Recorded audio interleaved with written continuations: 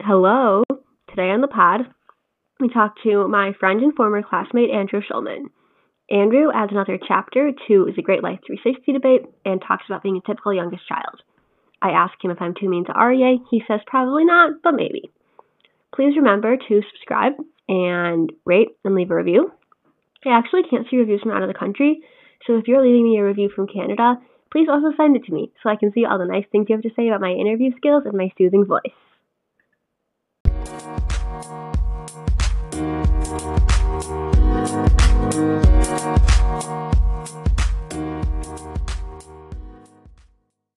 Andrew, tell me something that your parents did wrong. I think what my parents did wrong is they raised me as the very typical youngest child. I had a lot of leniency growing up. There's a lot of benefits to it. I love being the youngest child. But I grew up knowing that I was always just kind of like the least competent in the house. And my siblings made me very aware of that as well.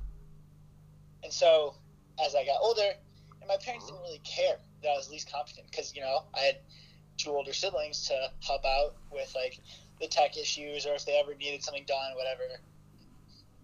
My older siblings were always the go-to. And so I learned that I am less capable of doing things than my siblings.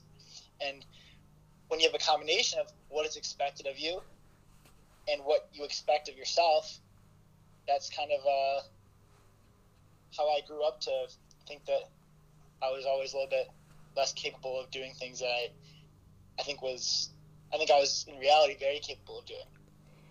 In my mind, the answer for you has always been just that you are the youngest child, because we've had quite a few youngest children on this podcast. I think you're the fourth. I've actually had mostly youngest children, but none of them are typical youngest, and you are such a typical third and youngest child, which is why I was so excited to talk to you about this. So we'll circle back around to the sibling dynamics a little bit later. But first, you actually, right after Emily's episode, right after you listened to it, you right away texted both of us with your thoughts about Life 360, and you are on the opposite side of Emily. So please explain that to me. Oh yeah, 100%. Emily is all for Life 360, which makes perfect sense to me. So I think the app is extremely overbearing, and this doesn't even apply to my life because my parents don't care about me, Youngest child. Right. They don't care really about my whereabouts. Since I was little, they'd let me wander around the neighborhood with my friends, not knowing where I was, just kind of knowing that it'll be fine. And so it's not an issue for me, but I know kids who don't have a trusting relationship with their parents like Emily does. And the fact is, the app wasn't really made to target people who have that type of trusting relationship with their parents. The app is for the kind of parent that wants that control over the child. They want to see where their kid is at any given second. And Emily says, your parents have the right to know where you are every single second until you're 18. First of all, I don't think that's true. But even if that was true, that's just not good, because boundaries are meant to be pushed by kids, and you have to give them the freedom to do that. Otherwise, if kids feel like they're trapped, the second they get a moment of freedom, they're going to venture off to do something crazy, and irresponsible. Yeah, I do think that parents do have the right to know where their children are at any given moment. But what you pointed out to me is that first of all, the concept of the app is not let's support these parents who already have a very trusting relationship with their child. The concept of the app is this is a way that you can control your kid and outsmart them, which is not true. There are a lot of invasive features, but also knowing where your kid is 24/7 is not something that was possible 20 years ago. Right. As technology has advanced, the amount of control that parents are able to have over their children has advanced, and that is what makes me uncomfortable with the app. Is that this right away made me think of the Black Mirror episode where it's the mom can see through the girls. Yes. Okay. Archangel. Yes, that one. That wasn't my favorite episode, but it did make me think of this, because maybe it's just the idea that we were all that's so inappropriate, that's so invasive, I think, was the reaction in general. But yeah, it's like within the parents' right to do that. Children don't have like autonomy, but it's definitely inappropriate, and it definitely like it creates the ability for a parent to do something they shouldn't be able to do. Yeah, yeah. I mean, when it comes to parents having the right to do it, like, if we're talking legally, like, maybe, I guess, I don't really know the law, but in terms of just, I don't know, morally and just, like, for the benefit of the relationship and the mental health of both, the parents and the child, the teenager, whatever, I think it's just detrimental.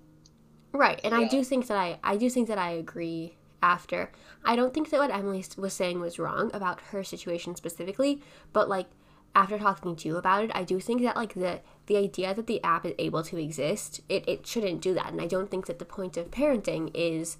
You might disagree with me on this, but I don't think the point of parenting is like for your parent to like be your friend. I think that there are more important things first, but you want that relationship to exist, and you don't want to. I don't think you want to ruin it by like having an insane amount of control over your child.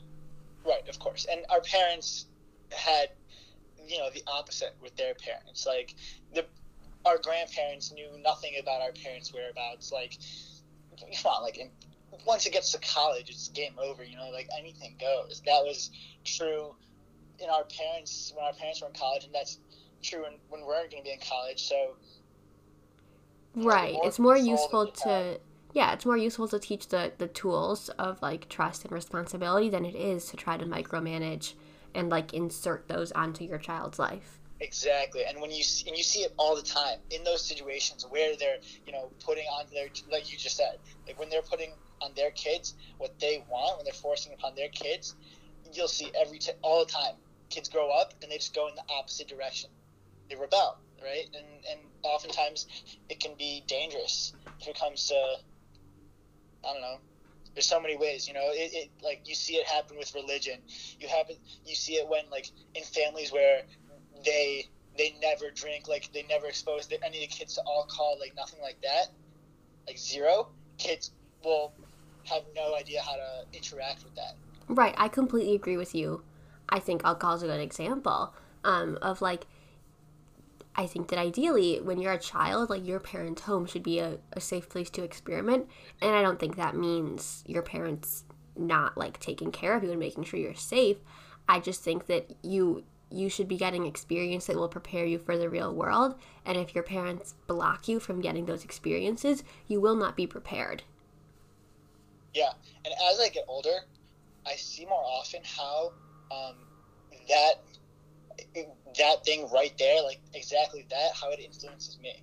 Because our parents are our role models, and how we see them interact with religion, with alcohol, with drugs, with relationships.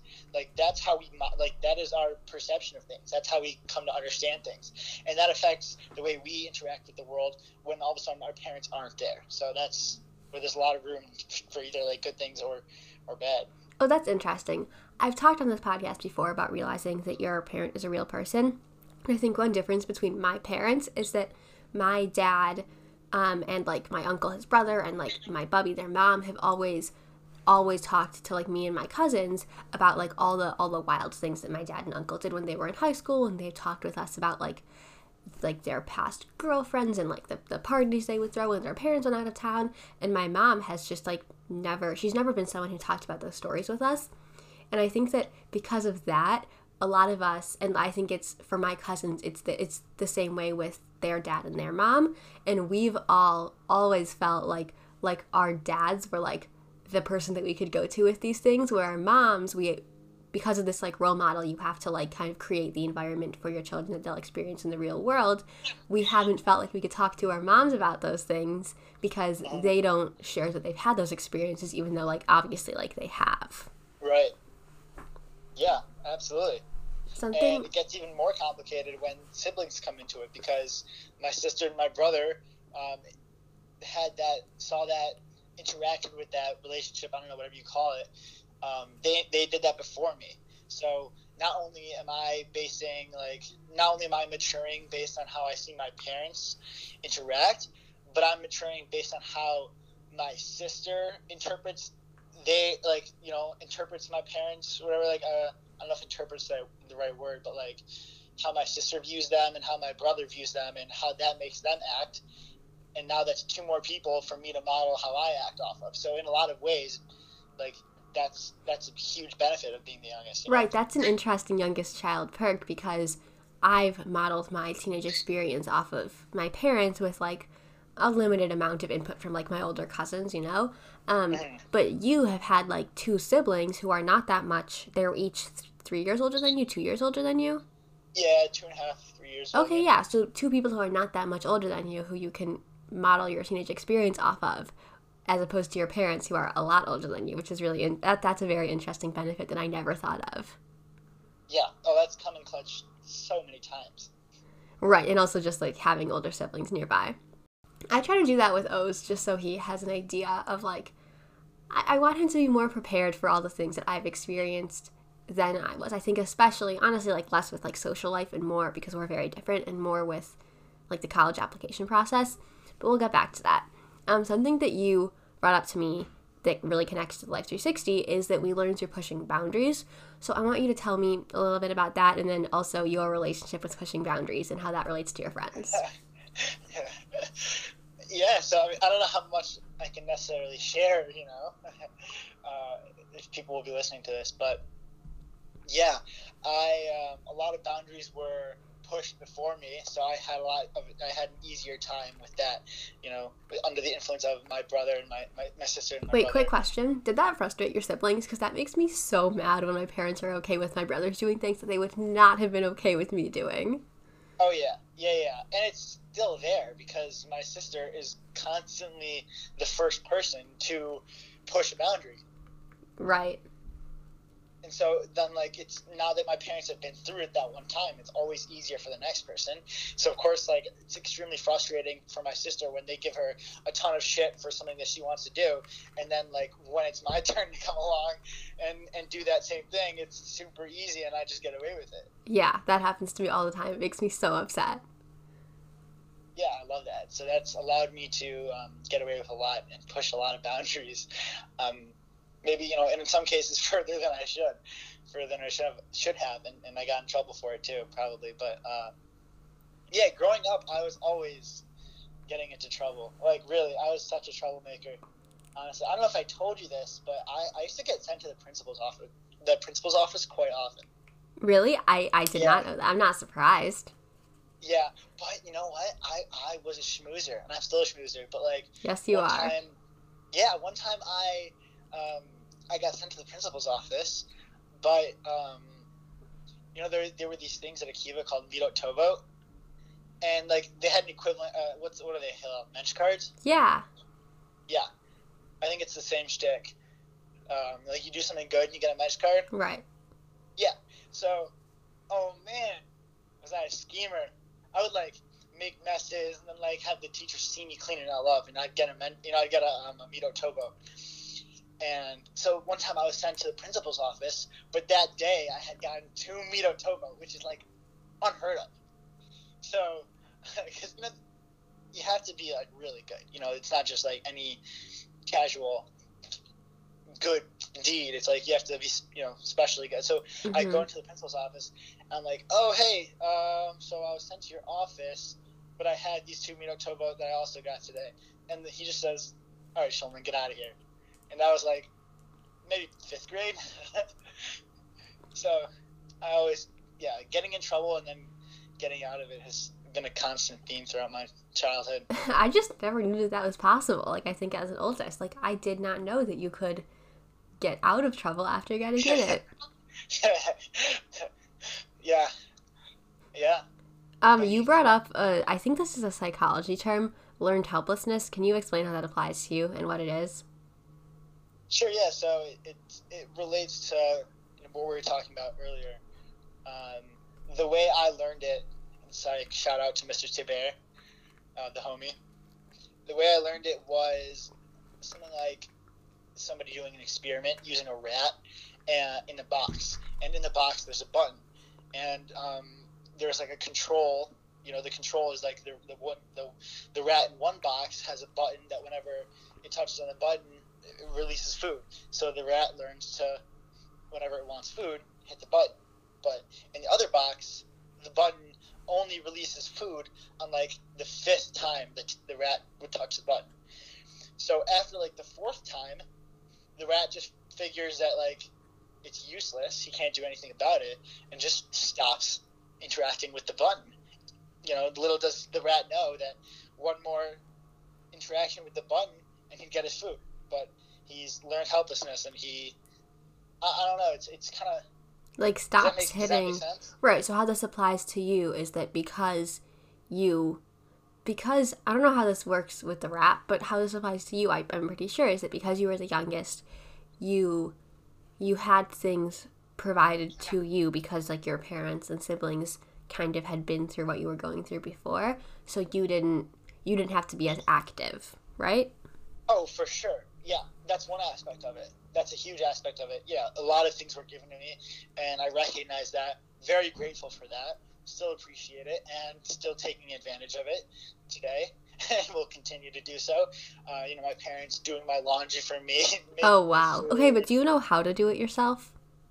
I mean, I can figure it out. It's not that complicated. Like, I've done it a couple times. This is funny because I have been doing my own laundry since I was probably 9-10 years old, and I won't let anyone else do it. But I want to do it. I need to have the control. I don't want anything else mixed in. I know the right setting. I don't want anyone else putting it in the dryer. Like, some things can't go in the dryer. I want to do it myself. We've always done it since we were little. Wow, I'm impressed. That's a good skill to have. Yeah, or like a lot of these things are like control for me. Like I love to cook, and like my dad taught me how to cook when I was little. But like now, like I don't want to eat food that like other people other than my dad cook for me. Like I don't know, I need to have a lot of control over those things, and I'm a very bad delegator. And even when it comes to like my mom doing my laundry, like no, she can't do it. I have to do it. Right. Yeah. Well, in a way, I'm controlling the people to get them to do what I want, but that's kind of inherent. Wow, it's pretty meta. Yeah. But it's not like I'm doing much except for, being the youngest. Right, but there's a huge perk here that is like you never had to ask what's next. And as an oldest child, I have felt unprepared for every situation I've ever been in pretty much.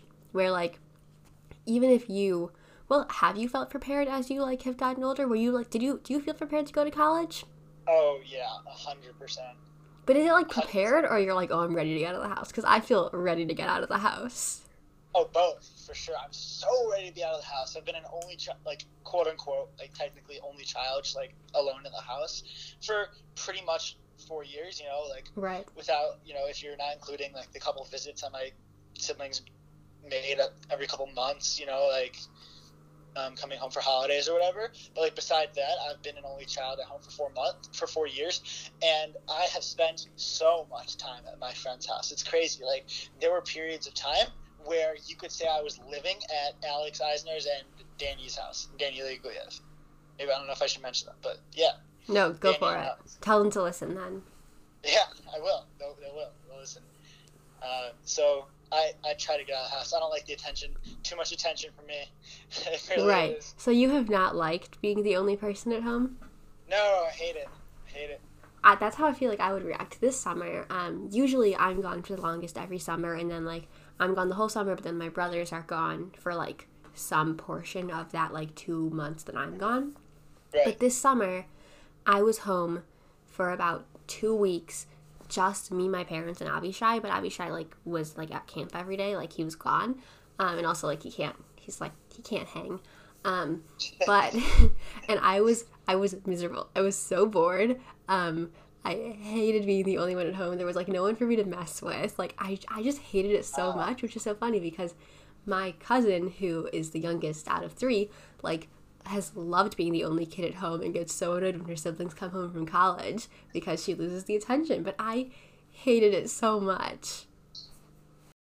Yeah, well, yeah, I loved having my siblings home. And it's not like I would hang out with them every single day necessarily, but like just the fact that my parents could yell at my sister or my brother for something, not just me. Right. That I enjoyed. Do you notice that now that your siblings are adults, you spend more time with them when they're home as opposed to when you all lived at home when you were all younger? I don't know. It's tough. And then It's tough. also the other level of that is, do you think that since your siblings have been gone, you've gotten closer to your parents? Or noticed more similarities between you and your parents? Oh, interesting. So I am a lot like my parents for sure. I can identify characteristics that that are very similar to both my mom and my dad. But I don't know if that's necessarily increased. Well, it's hard to distinguish between me becoming more like my parents, or like me becoming more like my parents, or me hanging out with my siblings more these days. It's hard to distinguish if that's because of being at home with my parents more and then like missing my siblings and them coming home and me hanging out with them, or if it's all just me getting older. I can hang now. I can talk now. I'm like a real human, right? As opposed to when I was little, when I was their source of amusement and like they were just my older siblings who I guess I was supposed to hang out with. So now I can really enjoy. We can enjoy each other's presence and talk more. So I think it's just me getting older. I've been getting closer with them. Do you think that you are similar to your parents? For sure. Okay, tell me a little bit more about that. Yeah, my mom is super social. Like, that's for sure where I get my socialness. Right. Sure. From. Sure. Yeah, we'll go with it. Yeah. For sure. Yeah, I don't know. Your ability to schmooze. Yes, my ability to schmooze. I love people. That's really from her and her side. Like, the kind aspect for sure. I mean, not to like hype myself up. Like, I try to be nice, So that I definitely get from her. I'll do it. You're a very nice person. You're very friendly. Thank you. I try, and that comes from her. And being able to talk with like anybody, or trying at least to talk with everybody, right, is definitely something I get from her and her side of the family. And from my dad. So my dad is also a schmoozer in a way. He's not like the social guy like talking to everybody on the street or like not like that, not in the same way, but he's funny. First of all, he's like a funny guy. He's a character, my dad, really. My friends all call him Sanford, and all right, I'll tell you a story I think is pretty definitive of like my dad. So like on Shabbat I sleep in, right?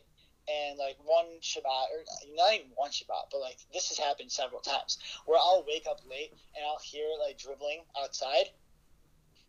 I'm like, okay, so like my dad is like shooting some hoops, I guess, maybe with my brother. Obviously this happens a lot less often now because my brother, being in college, I guess this has happened a lot less in the past 4 years. Maybe it was a lot more frequent as a kid. But then I'll be like, okay, so somebody's playing basketball outside. Like maybe it's my dad and my brother, or maybe it's my friends on my court because I have like a painted key on my court. And then of course I go downstairs to realize that it is my dad playing with my friends. Or I'll come downstairs and it turns out like Alex has been in my family room just chilling with my dad for an hour. I love that. That sounds a lot like you. That sounds like something that you would do as an adult, is because you get along with everyone. Yeah, and he's like he's really a child. Your dad is? My dad. Yeah. Okay.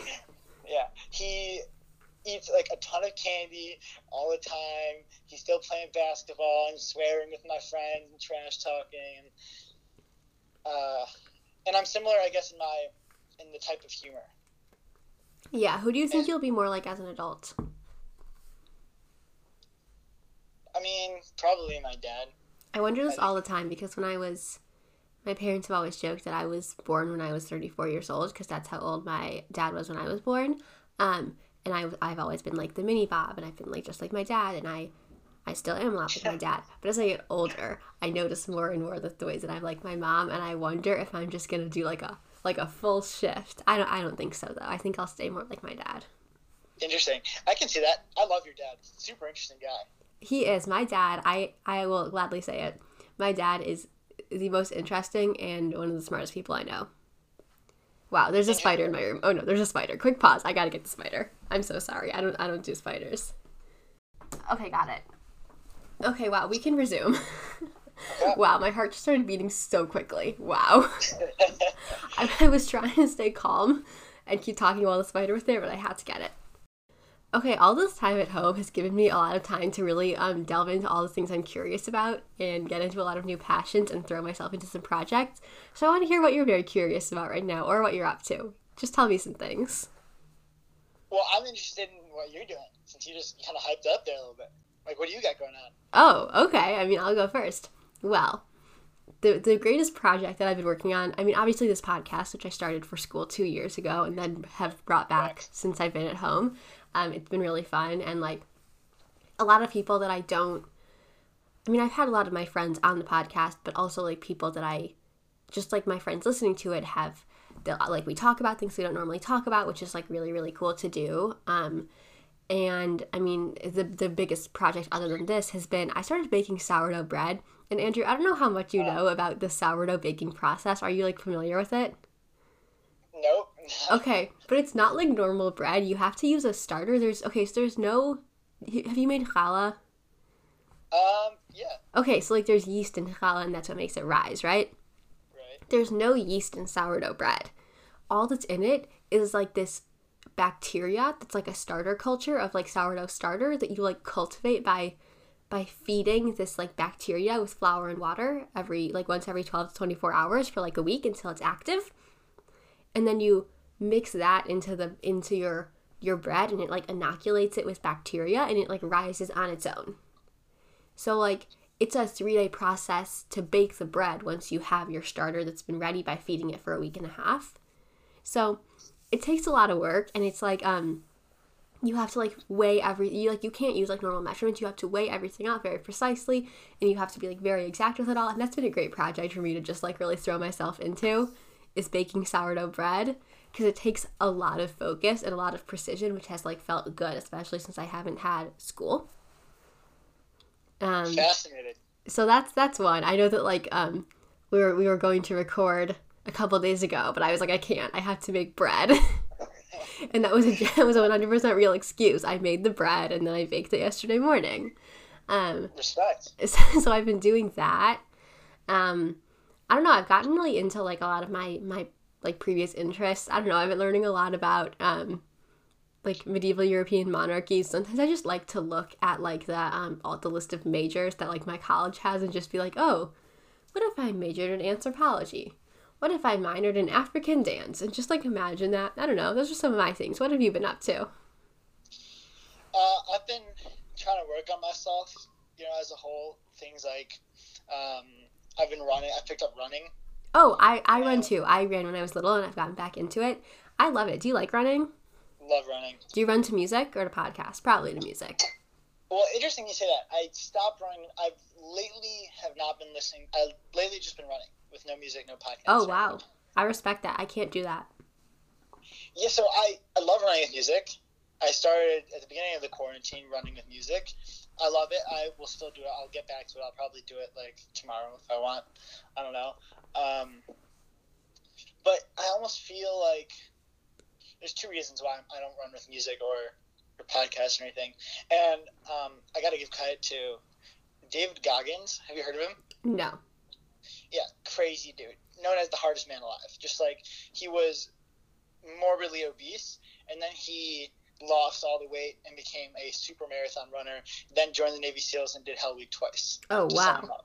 Yeah. I think he's a self-masochist. Like, he enjoys pain. He just does, like, the suckiest things all the time and, like, breaks records for them. Yeah. So he's really tough, and he talks about how, like, if you're training for endurance, like, not to use music because you got to be able to get into a mindset where nothing's going to stop you and you have nothing to distract you. That does make a lot of sense. Yeah, and that's one thing. So lately I've been, like, trying to increase my distance and go a little bit faster. So when I'm doing that and training for endurance, I don't listen to it.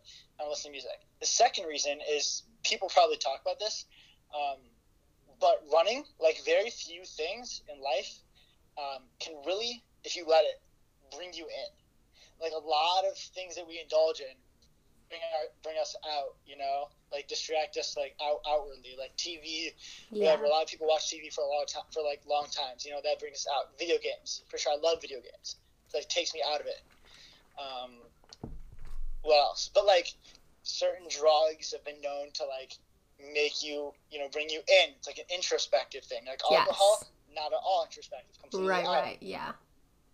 So running, in a way, and people talk about like the runner's high, and I think that's what they're talking about, is like this point where you get past the pain in your legs and that tightness in your chest, and you can like hear the birds chirping or the cars like moving past you, and you just like zone in, and it's you and your thoughts. Right. And Something it's kind of wild. it completely is, and something that I wanted to work on about myself, like for the past year, something I've noticed has been getting worse is that like I've never been good at like sitting with my thoughts. I have a brain that like spirals very quickly. So like that's just not like I've never been a meditator. It's never been something that was like comfortable for me, and I don't have a problem with that. But I did notice this year that like I was getting much worse at like being in a quiet space. I've been like listening to a lot more music or podcasts when I'm like cooking. I don't focus on what I'm cooking. I focus on something else. And I have wanted to get better at focusing less on productivity and also focusing, not always needing distractions. And honestly, like over the past like 6-7 weeks, like I've completely let go of that. I think it is, at this point, I think it is fine to want to distract myself constantly. And honestly, that's what I've been doing, is I'm constantly distracting myself. That's interesting.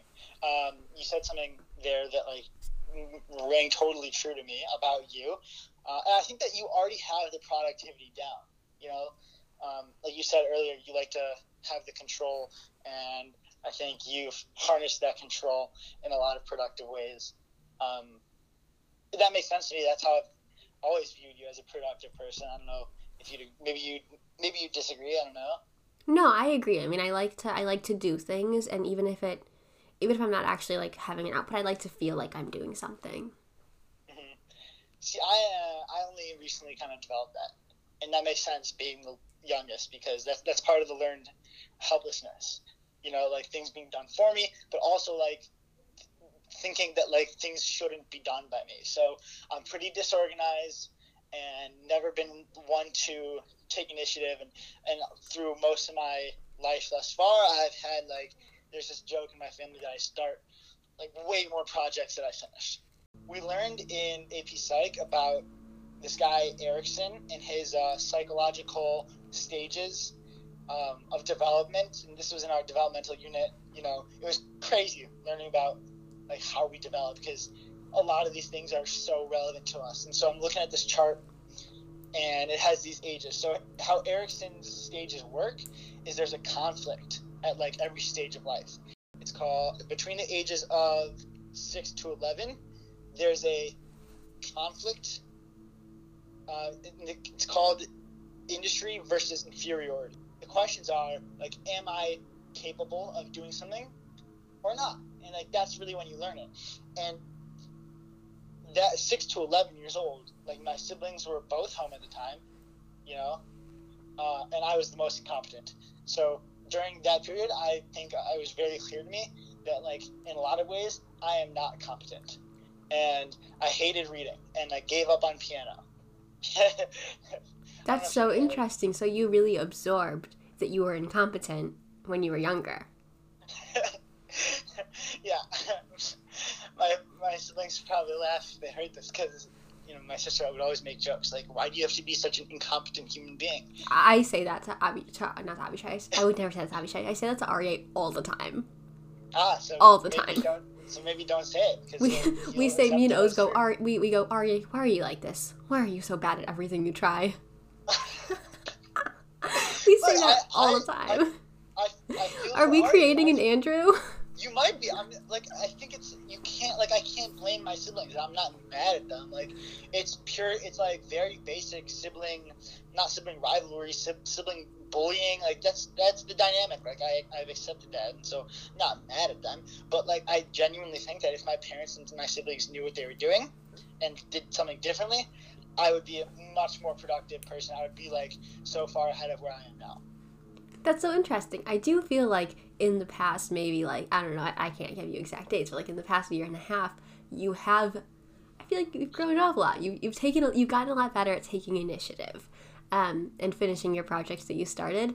And I think that it's interesting that, like, you described that as, like, changing, where, like, something that I've always been a procrastinator, and something that I've really learned from the past year is that, like, procrastination isn't something that you can get rid of. It's a part of who you are that you learn how to harness and work around and work with.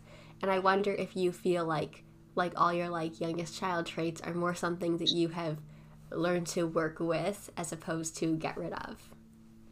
Yeah, for sure. I'm still learning. Absolutely. Yeah, you can, they're all there. They're all there. Right, You know, right, yeah. The feeling of incompetency, the procrastination, the disorganization, it's all still there. But definitely, as you said, more harnessed. Yeah. Okay, so can you just give us, like, a brief breakdown of just tell us about, like, each of your siblings and, like, what they're like little and, like, your roles, just quickly. Yeah, for sure. So my sister, she's the oldest.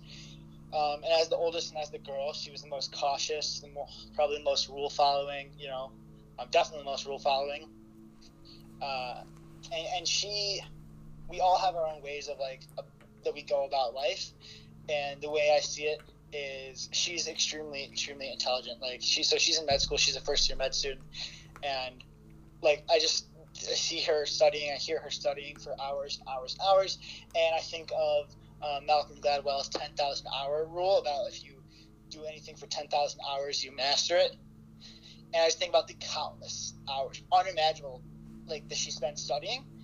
And she controls the skill of studying. So you can put anything in front of her and she'll learn it. And so that's incredible. That's incredible to me. I can't do that. I'm so far from that. And so her way about life, essentially, I think, is pure grind, honestly. Like, just studying, knowledge. She's smart, and that's how she's going to be successful, I think. My brother learned from my sister, in a way. He saw the way that she interacted with my parents, what she got in trouble for, and how to avoid it. So he's very sneaky, he schemes. He's the best schemer I know.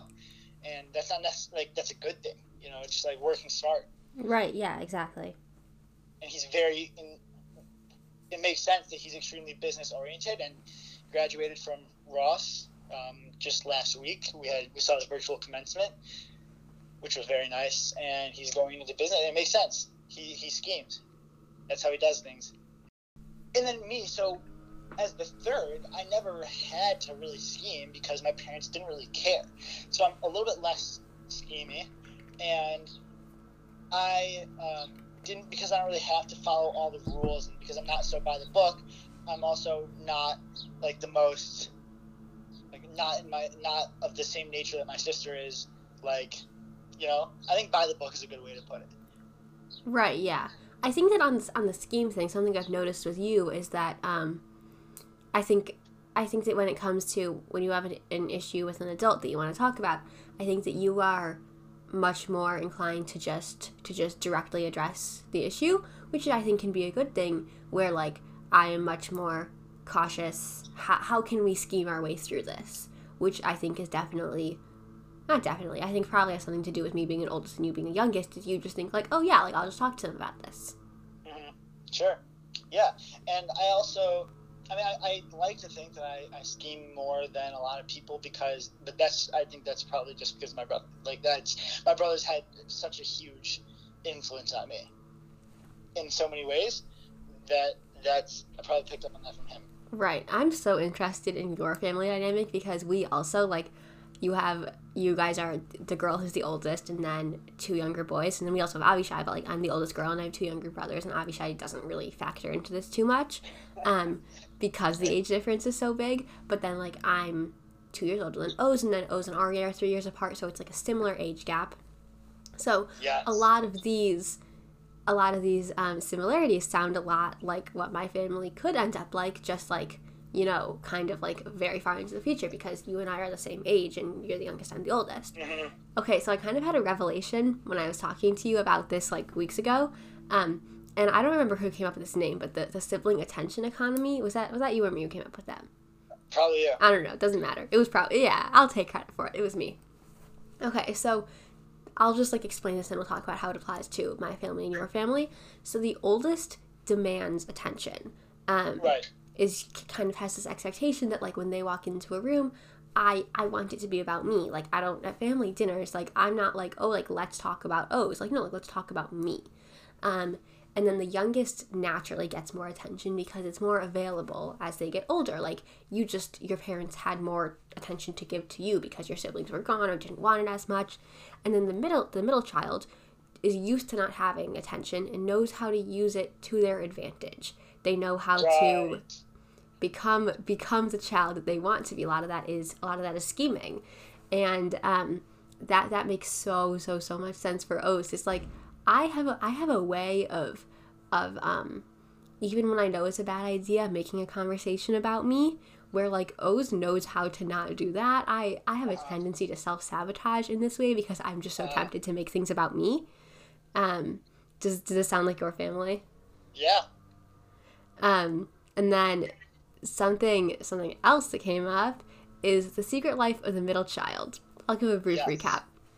So, I have gone to school with O's for the past 2 years, and it has blown my mind to see him as, like, a real person. Like, I did not think he had friends. I did not think he knew how to talk. I've always had this idea that O's is, like, incompetent and doesn't know how to put a sentence together, which I've learned is not true.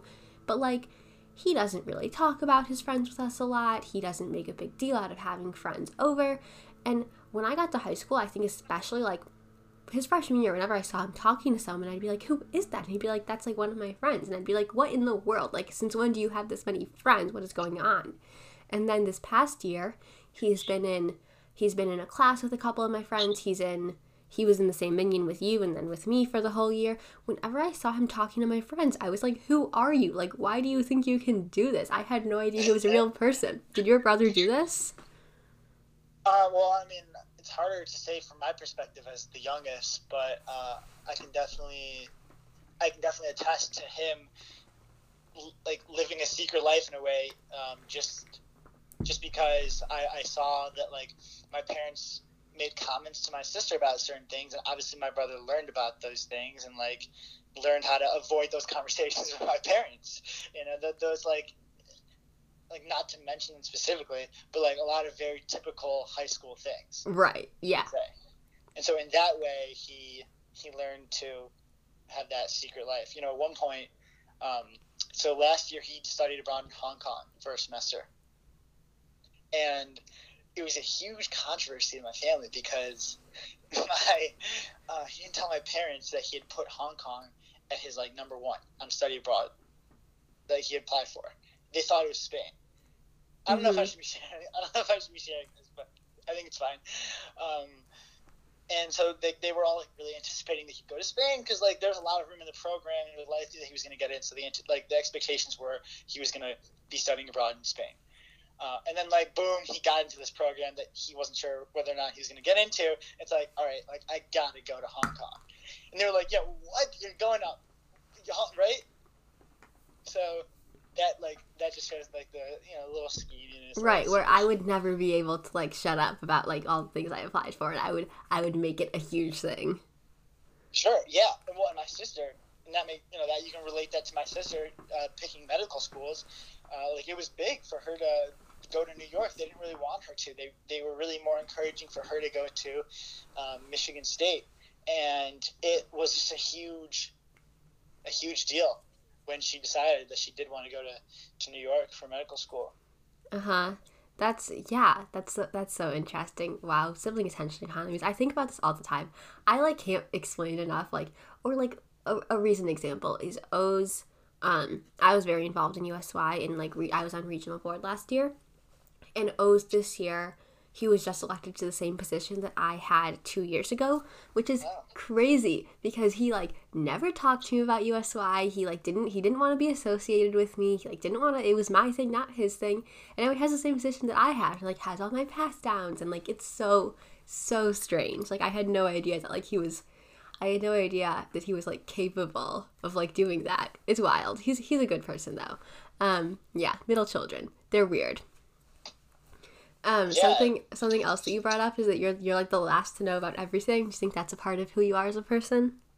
Yeah, for sure. I was about to say, like, oh man, it's so wild. I'm actually, like, it's hard to explain how crazy this concept is to me. Yeah, I'm the last to know everything. On a very surface level, that means travel plans, even as simple as like where we're going for dinner, or like whether we're going out for dinner, or plans with family. Right. But yeah. on a much deeper level, when it comes to family controversy, or like something crazy happened, I don't know. I'm always the last to know. And that makes sense. Also, being the youngest, like you're not sure whether you want probably the youngest kid. Do you think that you're the most easygoing of all your siblings? Oh, for sure. That's my thing. Right. Yeah. Yeah, that's my way. That's a part of the way of which I go about life. I don't know how to say that, but I'm chill and I'm likable, and I am persuasive. I have a persuasive personality. So if I can, like, a persuasive personality is one thing. When you couple that with somebody who is like ambitious about something and then is really trying to convince you, like, it's very powerful. Right, that's funny. Wow, my parents could never choose a restaurant. They can't just tell me where we're going to dinner. Oh, no, I'm a part of that decision. You would tell my brothers where we're going to dinner. I need to be involved. To explain that, like, my philosophy in terms of picking dinner, it'd be very, like, they would want to go where I want to go. It's like I would get them to want to go where I want to go. Okay. Yeah, that's good. I wouldn't convince them to go to this place, and I wouldn't be really sneaky to get them to go to this place, but I would get them to want to go where I want to go. Right, but you work well in a group project. Yeah, oh, for sure, yeah. Well, I've learned to both do what people need me to do, as well as it's exactly we've covered it. We've talked about both sides of it. Like, I can both get done what somebody needs me to do and without complaint, as well as, like, I can have them be on my side. Like, with them on my side, I can get the best scenario for myself in whatever group project it is, like, whatever I have to do, Right, yeah. Yeah. What's wild for me, and it's actually, I'm having the craziest time talking to you, because I'm thinking about, like, as if I was talking to my sister, but, like, when I was little. Like, so I'm really thinking about myself from Avishai's position. Oh, wow. Or That's Arya. so, yeah, Arya. Avishai's something else. Well, right, but just, like, in the way that, like, I was not yet a, like, functioning person or to see or cognitive of anything going on around me, but there was a lot going on around me all the time. Right, you've made me think that maybe now I should stop. I mean, I think the damage is done. Arya is about to turn 13, but maybe I should stop. Sometimes I'll look at Oz and I'll be like, have we messed him up too much? But maybe I should stop telling him, Arya, why are you so bad at everything? We say that all the time. Yeah, maybe. I mean, it's all theory. Like, who am I to say that that's how things work, But right, yeah. Tell me it's okay to keep saying it, Andrew. Please tell me I'm doing fine. I can't tell you that. If you could give a piece of advice... Wait, say what you were going to say, and then we'll come back to I was going to bring up the family videos. Oh, okay. Do that, and then we'll wrap it up.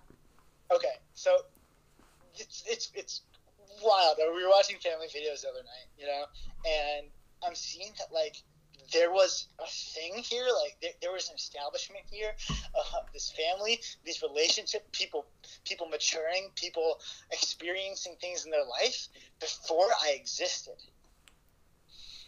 And I started to see how that manifested into my relationships with my siblings today.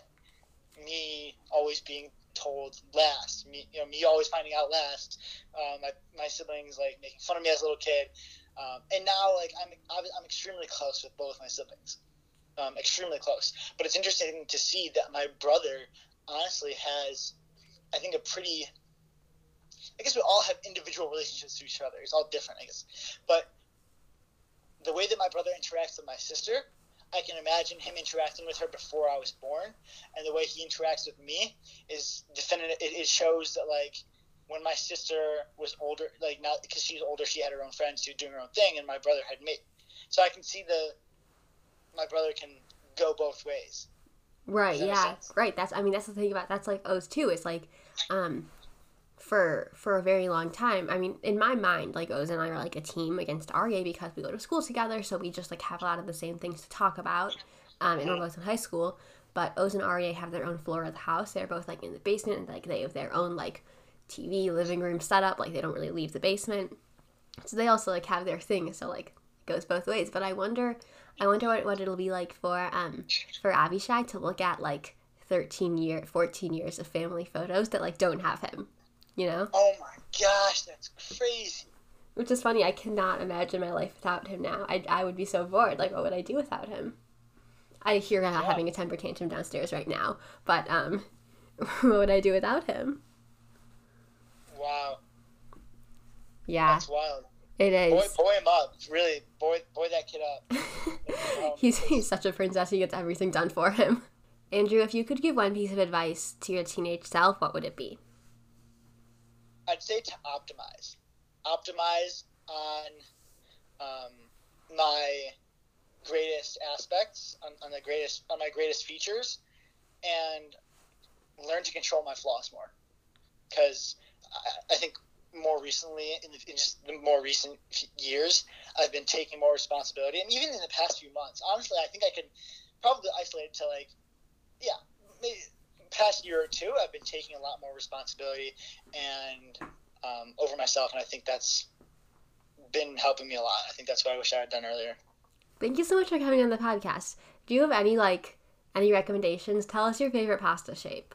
Pasta shape? Yeah, do you have a favorite pasta shape? I don't. Or are you like, I'm like very anti-spaghetti and like long shapes. Like, are you pro spaghetti or anti-spaghetti? I'm pro spaghetti. Oh no, okay. We're not friends anymore. This is it, Andrew. Well, Final straw. What can you do? I know. Different strokes for different folks. Everyone has their own pasta shape. I'm Maya Gamer. Thank you for listening to Everything My Parents Ever Did Wrong. New episodes come out about once a week, usually towards the middle of the week or the end of the week. Check to see if you are subscribed, leave a review, give us a 5-star rating, and follow me on Instagram. Thank you for listening.